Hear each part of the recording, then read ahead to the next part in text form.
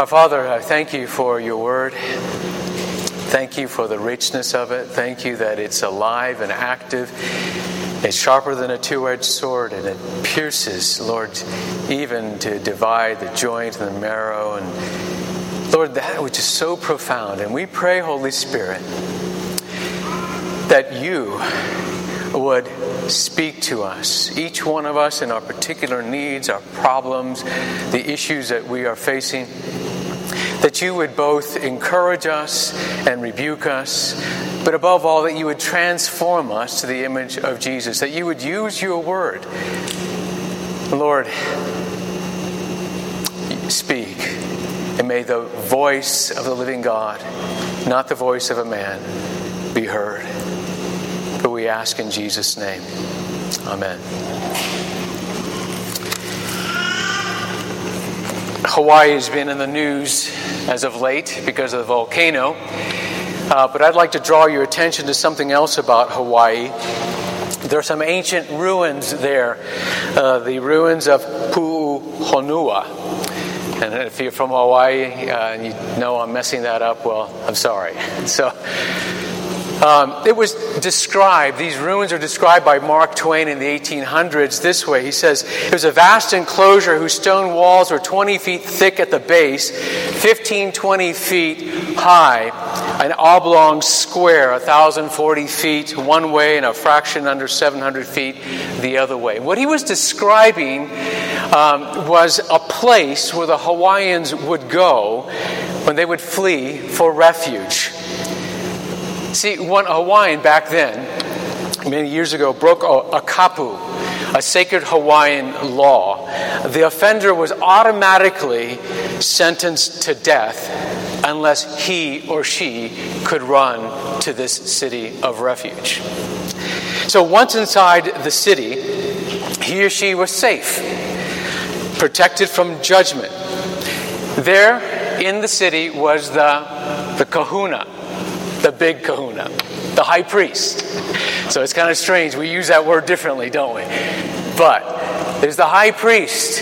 And the high priest would perform a rite of purification, declare forgiveness and innocence, and set the person free to begin a new life. I find it interesting. I read that and I go, wow.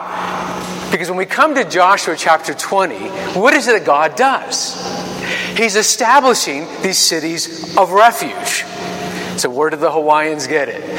They got it from the scriptures. Interesting. See, we've been looking at how the Israelites, God has led the Israelite people into the land of promise, the land of Canaan. They have conquered the other nations, and they've divided the land according to the territories. So each tribe got a bit of the territory in the land of promise. However, if you read ahead and you know the other parts of Scripture, you understand that the tribe of Levi didn't get their own territory, right? Why? Because the Levites were priests, and they were to minister to all the tribes. And so what God had instituted for the Levites, for this particular tribe, is that there would be 48 cities scattered throughout all the tribes of Israel, both east and west of Jordan. And 6 of those 48 cities were the cities of refuge. So if you can put up the slide. Okay, so what you see in this slide is there 3 cities of refuge east of the Jordan and 3 west of the Jordan. And we'll look at more detail about those cities. But I just want you to have that in mind. So you see they try to put them in places where people can access them, as we'll see in a little bit. And you see the names of those cities in verses 7 and 8. Kadesh, Shechem, Hebron, or Kiriath Arba, and then the other 3 cities. Now, what we find in chapter 20 is that God explains why the cities of refuge are needed. Okay, and let me summarize it for you like this. Okay, this is basically this chapter, and you see it really beginning in verse 3. If a man accidentally kills another man, okay, this is not murder. This is not a situation of murder. But a man accidentally kills another man, and that man who accidentally kills this other man is called, in at least the English Standard Version, a manslayer. Okay, Okay, just keep that in mind. A manslayer. The manslayer is to run to the city of refuge. Why? Because behind him, he knows there is the avenger of blood. The one who's going to come and avenge the blood that was shed. So the manslayer is to run to the nearest city of refuge. He's to go to the gate of the city. And why the gate of the city? Because that's where the leaders and the elders are. Okay? And he's to present his case there. He's going to say to them something like this. Look, the avenger of blood is right behind me. He'll be here in 10 minutes. All right? And you need to know, I killed somebody, but it was an accident. So there's a preliminary hearing with the elders. And afterwards, there's a hearing, a trial, if you will, by the congregation, before the congregation. And if the man is considered to be innocent of murder, then he's allowed access into that city of refuge. The people are to provide him a place to live, preserve his life, protect him, and he's to stay there until the death of the high priest. Okay? That's it. Now, here's the question for you. Why does God do this? I've been wrestling with this all week long. Why does God do this? And I think from a general perspective, we can say, well, because God has brought them into this land of promise, right? This promised land. And they represent God in this land. And they are to be what? A light to the nations around them. And who is this God like? What is he like? He's a just God.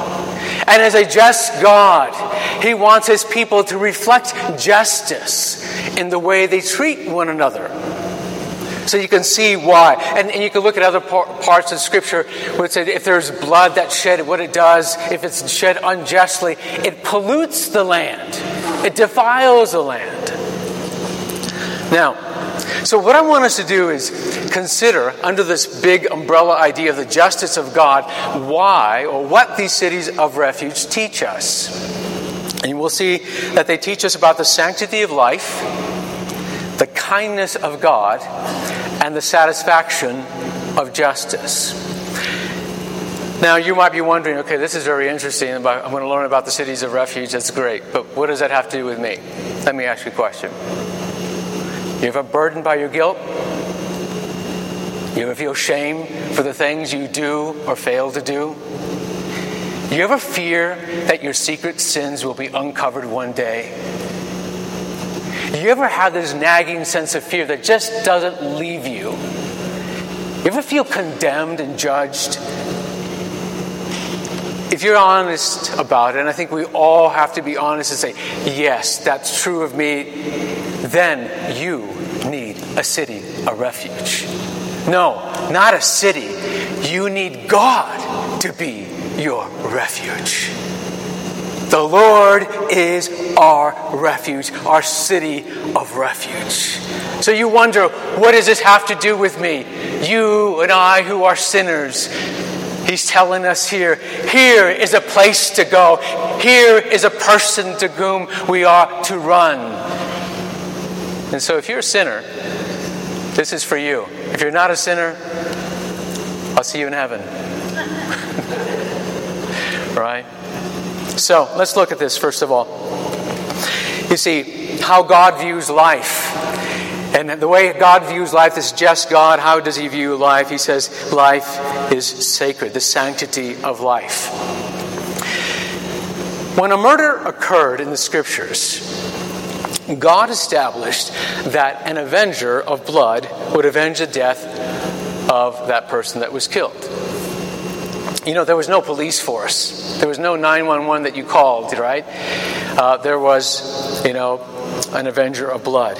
Now, it sounds really weird. I mean, say, the avenger of blood. Some of you are imagining, because you watch a lot of, gory movies, and you imagine this sinister, ominous, black-hooded person. You can't really see their face, and they're going around with a sword and just kind of stabbing everybody, right? No, that's not what's to come to your mind.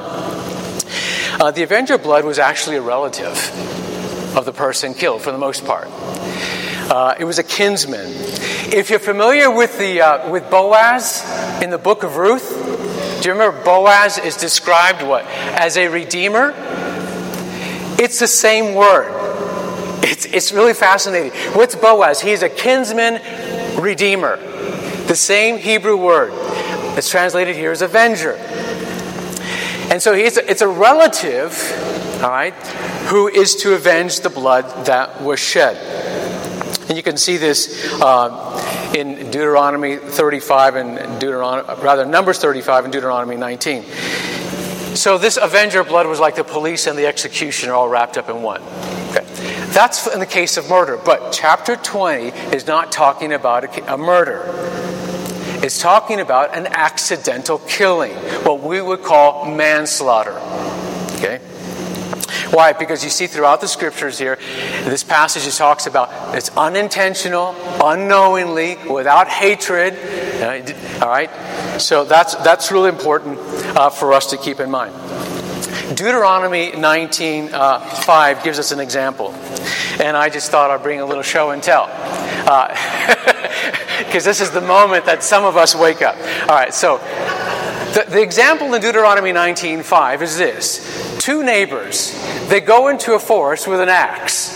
They're going to cut down wood. All right, that's all they're going to do. They're neighbors that get along with each other. They're going to cut down some wood. They're swinging their axe. I mean, this is a little hatchet. It's not going to take a long time to fell a tree with this. All right, but imagine this. The one guy swings his axe, and the head, this part of the axe, flies off and hits the neighbor on the head and kills him instantly. Now, what's that person to do? Well, the scripture says, you know what? You run. You run. Because as soon as, his brother, his cousin finds out about it, he's coming after you. All right? So, and he doesn't deserve, so this manslayer doesn't deserve a murderer's punishment. There's no hatred, no premeditation. It was accidental.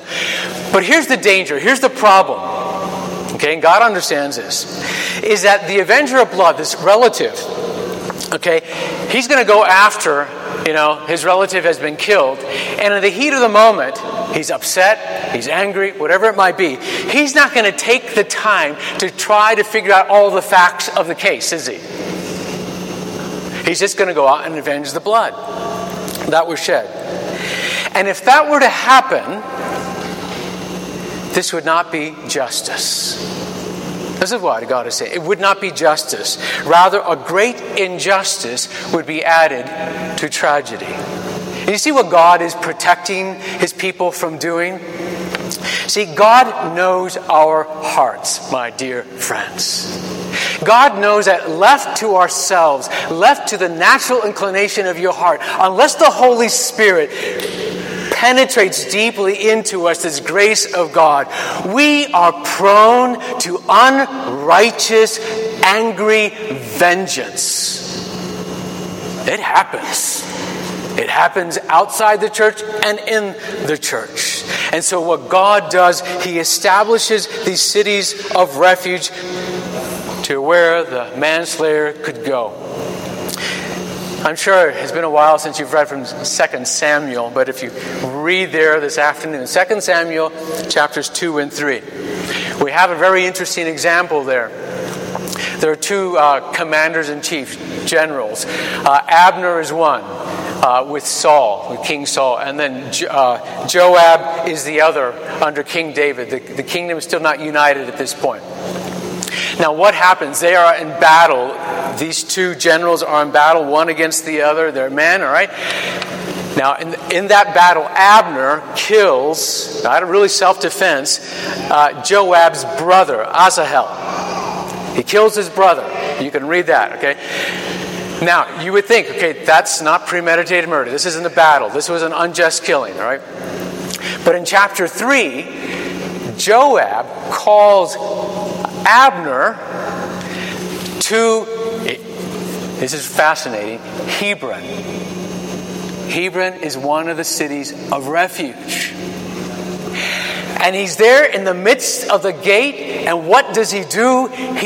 Joab kills Abner, and it says that he was avenging the blood of his brother Asahel. But it was wrong, because he's right there in the gates of the city of refuge. But you understand it's wrong to seek vengeance. Oh, but we do it with our words. We do it with our actions. And we kill people in our heart. You see, God knows that about us. And so he knows that these cities, a place of refuge, is necessary. See, what God is saying, one of the big lessons of this is that life is sacred. It's valuable. Why? Because we're made in the image and likeness of God. So you and I are not free to take somebody else's life. God gives life, God takes it away. Now, God has established a civil magistrate, we know that, who can avenge. It's interesting, read Romans 13, uses that language of avenge. But you and I don't have that prerogative. You see, human life is sacred, and the life of the manslayer is valuable, so he's not to be killed unjustly. His life is to be preserved, but also the slain man's life is of great value. See, the manslayer, although unintentionally killing him, right? He has to carry the consequences of shedding blood nonetheless. Because how long is he going to be in the city of refuge? Until the death of the high priest. And that might happen 1 year from now. It might happen 40 years from now. So what does living in a city of refuge feel like for a manslayer? It feels like prison. Because he cannot go home. As one commentator says, life made in God's image always remains exceedingly sacred. And we work this out, brothers and sisters, dear friends. We work this out in our lives. And we live in a world, when we think about it, where millions of babies are aborted. We live in a world where people are trafficked for sex and labor. In a world where euthanasia is being promoted for the elderly as a good option.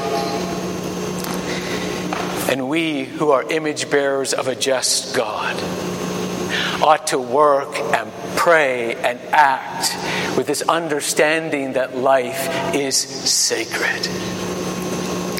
You see, we ought to be, as God's image bearers, the ones that would act and pray on behalf of those children who are defenseless.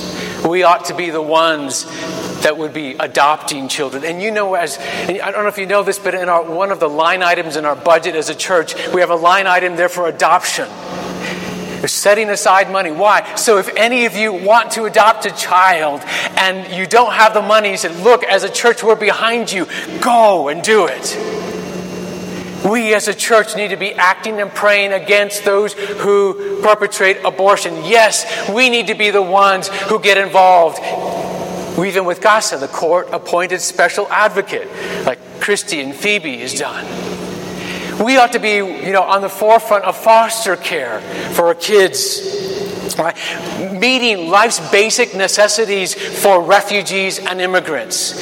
See, no matter where you are politically on the spectrum, no matter what you think about the immigration thing, you have to come to this foundational truth that the person, his life is of value because they were created by God. You and I do not have the option of determining, well, this person has value, this person doesn't have value. This person can live, this person doesn't live.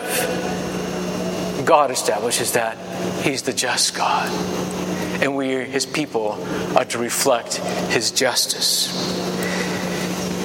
Back when the Christians lived during the Roman Empire, you know that the Roman people practice infanticide. That means they abandon their children. They just cast their useless, unproductive children onto the trash heap. And you know what the Christians did? They went and rescued those children. They took them off of the trash heap, brought them home, and raised them as their own. So I ask you and me, what are we doing that reflects the sacredness of the life that God has given to us? We who are image bearers. And personally, can I ask you something else? Have you ever felt insignificant? Have you ever felt worthless? Have you ever had somebody tell you, you really don't amount to much? And sometimes you feel that, right? Sometimes you feel the weight of that. And you wonder, why am I even here? And some of you have wrestled with this and it's gone through your head and your soul and you just thought about taking your life. And I want you to hear this from the God who made you for himself. That when God originally made you and all humanity, he made you to be of great worth and significance. He made you as he made all humanity originally. And he said what? It was very good. So if you hear all this garbage from other people, or even feel the inner voice inside of you saying, I don't amount to much, you hear God say to you that you are great worth and significance. We know that's not the totality of your story in your life, but that's a foundational truth. See, and I wonder how much of that sanctity of life influences our view of justice. Or is our view of justice truncated and eliminates the sanctity of life? So, the cities of refuge teach us the sanctity of life, but also the kindness of God, secondly. These cities of refuge, whose idea was it? It was God's idea. It was God's idea. As a matter of fact, we see in the text that God had previously spoken to the Israelites through Moses, and you can read about that in Numbers 35, Deuteronomy 4, and 19. Because see, these cities of refuge reflect not only God as just, but they also reflect the kindness of God. The kindness of God. See, from Deuteronomy 19:3, we learn that these cities of refuge were to be accessible. There's an accessibility characteristic of these cities. If you remember on the map, there's these 3 cities on either side of the Jordan River. That's why. So you didn't have to try to cross the Jordan. I mean, it's pretty tough. Too bad for you if you kill somebody accidentally while it's in flood stage. You're not going to get across. So I think about that. I go, wow, the kindness of God. Now, and it's interesting because if one scholar said, there is no city was so far away from you that it was more than a day's journey. Okay, maximum, the greatest distance would be a day's journey, 26 miles, 28 miles max between those cities, depending on your map. All right. So God wasn't making it hard for that person to go to the city of refuge. Extra biblical sources tell us that these roads to the cities of refuge had to be well maintained. They had to clear the roads, all right? No obstruction. And they had to find, couldn't construct a road that kind of just wound all the way, all through Palestine. No, it had to be the most direct route to the city of refuge. If there was a ravine or a river, they had to build a bridge over it. So you had access to the city. If on the road there's another crossroad, there's an intersection, there's a fork, they were supposed to construct a sign, all right, that said refuge, so that you would not go the wrong way. It's just fascinating. God does not want you to get lost. He wants you to know where to find refuge. But do you see the gospel in all of this? You see, oh wow, you look with those eyes, you go, you see what God is doing. And the cities were built on hills so that at a distance you could see them. All right? And here's the best one. The gates of the city were never locked. The gates of the city were never locked. Can you imagine you just kill your neighbor accidentally? You run to the city and it's 6:05. And they just close it at 6 o'clock. And they said, no, we don't open until tomorrow, 7 a.m. I mean, that's not very kind, not very gracious. Oh, the kindness of God. The kindness of God to provide a place of refuge for us who are messed up, who sin, and who need safety and protection. Also from this character of God's kindness, there's a principle of justice that's established. And it's this, that there's an assumption in favor of the accused. An assumption that they're not guilty, right? They're not automatically considered as guilty. So the manslayer runs to the city of refuge. And what does it say? He's to be protected by the elders. In verse 5, he's not given up to the avenger. They can't give him up to the avenger. If the avenger comes up, he says, hey, I want, to avenge my cousin's blood. He says, no, not yet. Not yet. You can't. Why? There has to be a trial. They have to hear the case. First, the case has to be heard. So there's not, they don't presume the person to be guilty of murder. This is hard. Why? Because I ask myself, is there any room in my idea of justice? Is there any room for kindness? Is there any room for not presuming somebody else who's offended me to be guilty automatically? You and I wrestle with that, don't we?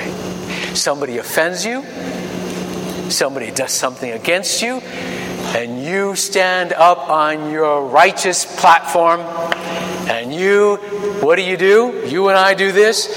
We make assumptions, we try them in our mind and our hearts, we condemn them, and we execute them in our heart. We've just killed them. And you say, how have I just killed them? Well, Jesus says, we commit murder when you hate somebody. You see, you and I sometimes assume the worst of other people. And there's a sense of, we feel so just.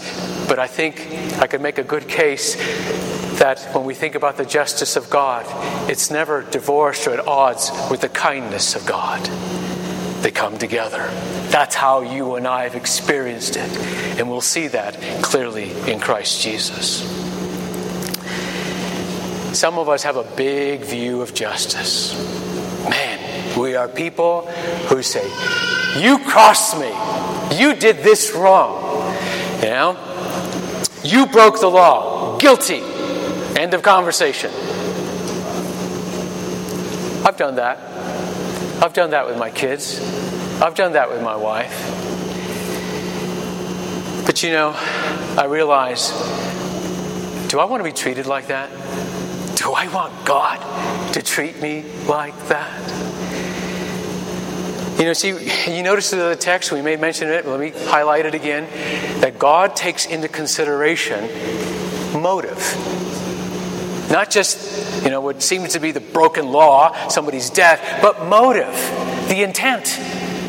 And we see throughout, this happened. In this case, the example is unknowingly, without hatred in the person's heart, without intent. Isn't that what Jesus taught us about motives? It begins in the heart. And God looks in the heart. And you and I can't see somebody else's heart.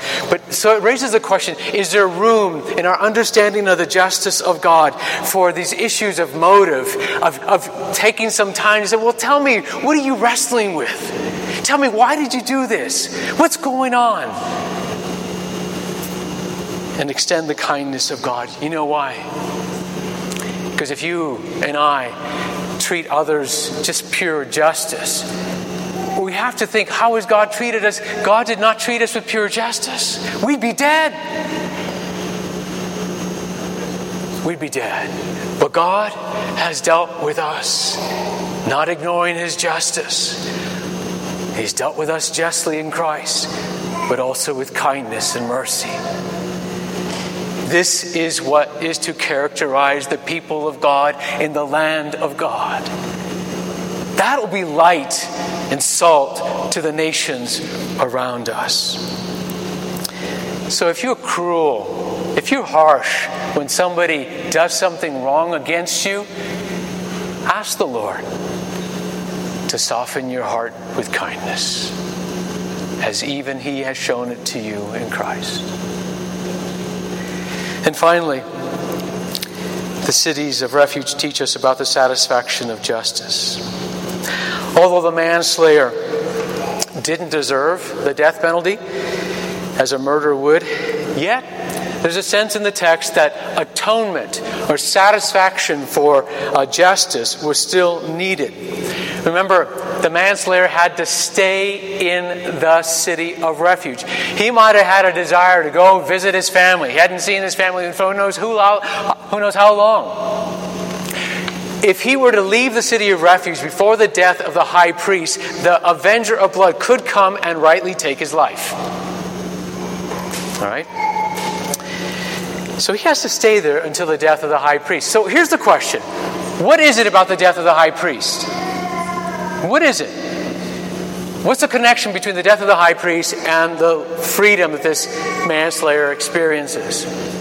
There are various interpretations of this, but I think one that makes the most sense is that the unintentional killing of this manslayer is atoned for by the death of the high priest.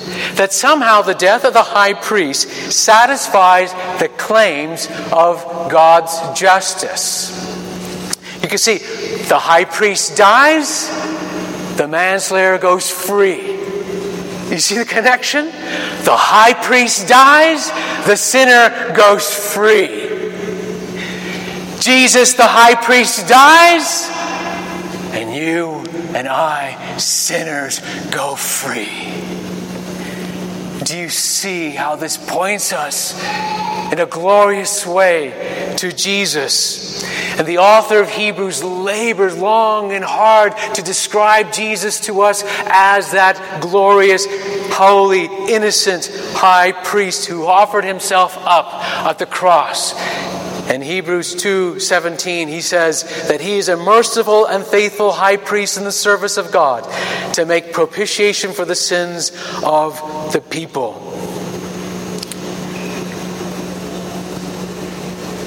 This chapter illustrates for us a person who's innocent of murder. But we know that ultimately, when the high priest, Jesus, goes to the cross, it's not because any one of us is innocent. We are all guilty. As I said, we've all have hated. We've all committed murder in our hearts and a host of other sins. The scripture says that there's no one righteous, no, not one. We're all guilty of sin. We all deserve death. But the kindness of God. But the kindness of God. That he would send his Son, who would do what? At the cross of Calvary and through his life, he would satisfy divine justice. Jesus did that because he took upon himself the penalty for our sin. He took upon himself what we should have suffered. He suffered it. His blood was shed. When our blood should have been shed, no, his blood was shed in our place. He died, the just for the unjust, the righteous one for the unrighteous ones, to bring us to God, so satisfying divine justice. Oh, but the kindness of God, when he satisfies divine justice, what does he extend to us but the mercy? And like the great kahuna, right? The big kahuna who gives that Hawaiian his forgiveness. Oh, this great high priest says, because of what I done, because of my bloodshed, because the penalty I bore in my body, because of my death, my sacrifice, you go free, forgiven of your sin, declared innocent, not guilty. Go and live a new life. You're a new creature in Christ, a new creation in Christ. Go and live it in his strength and in his power and by his Spirit. That's what Jesus, really in some way, who is our refuge and who are our great high priest, this is what he has accomplished for sinners like you and me. The psalmist in Psalm 85:10 says, love and faithfulness meet together, righteousness and peace kiss each other. There you have it. Righteousness, justice, and peace, the kindness of God coming together in the person of Jesus Christ in his death and resurrection. My dear friends, we're guilty of lots of things. And maybe you have chasing behind you your conscience that has been nagging at you for a long time and convicting you of sin. Maybe it's not your conscience. Maybe it's somebody else that tells you just how rotten you are. And, it's probably true, but you don't want to face up to it. And you're living with that. Maybe you have this guilt that's been nagging, that's just haunting you, right? This shame. Maybe you just have patterns of sin that are just on your heels all the time. And you're fighting against the sin. It just seems to want to drag you down and just conquer you. And you go, who will deliver you? Who will deliver you from this body of sin, as the Apostle Paul says? And God says to you and to me, because the worst thing that you could have over you is the wrath of God. And God says, you find refuge in the place that I have designated in Jesus Christ. He is the city of refuge. He is the person of refuge. He is the high priest. He's the one that we are to run to. He's the one that we are to flee to. Why in the world do you hide your sins? Why do you present and live life throughout the week as if you don't sin? When was the last time you confessed your sin? Is it because you need no high priest? Because you need no refuge? Oh no. We need a refuge today, tomorrow, the next day, every day of our lives. And God is not begrudging to you and to me. He's not chintzy about extending mercy and kindness to all who would ask. Will you ask? This past week I received a call from a young lady. Didn't know her. She says, I want to talk to a priest or a pastor. I said, well, you got them both right here. I'm a priest and a pastor. Kind of set people at ease. Don't explain it, I just kind of throw it out there. She says, what do you need? She says, can I come over to your church right away? I says, well, we don't have a church building. Here's a plug for a church building. Okay. I said, we don't have a church building. I said, but look, I'm really tied up. I can meet with you in a couple hours. She says, no, I need to talk and see a priest or pastor right now. And so she hung up. I just felt disturbed by that conversation. So I prayed and I called her back. I said, listen, I don't know what you're thinking, but because in my thought, before I called her back, I was thinking that she was going to take her life. And so I asked her, I said, are you thinking about doing harm to yourself, about taking your life? She says, no, I'm not going to do that.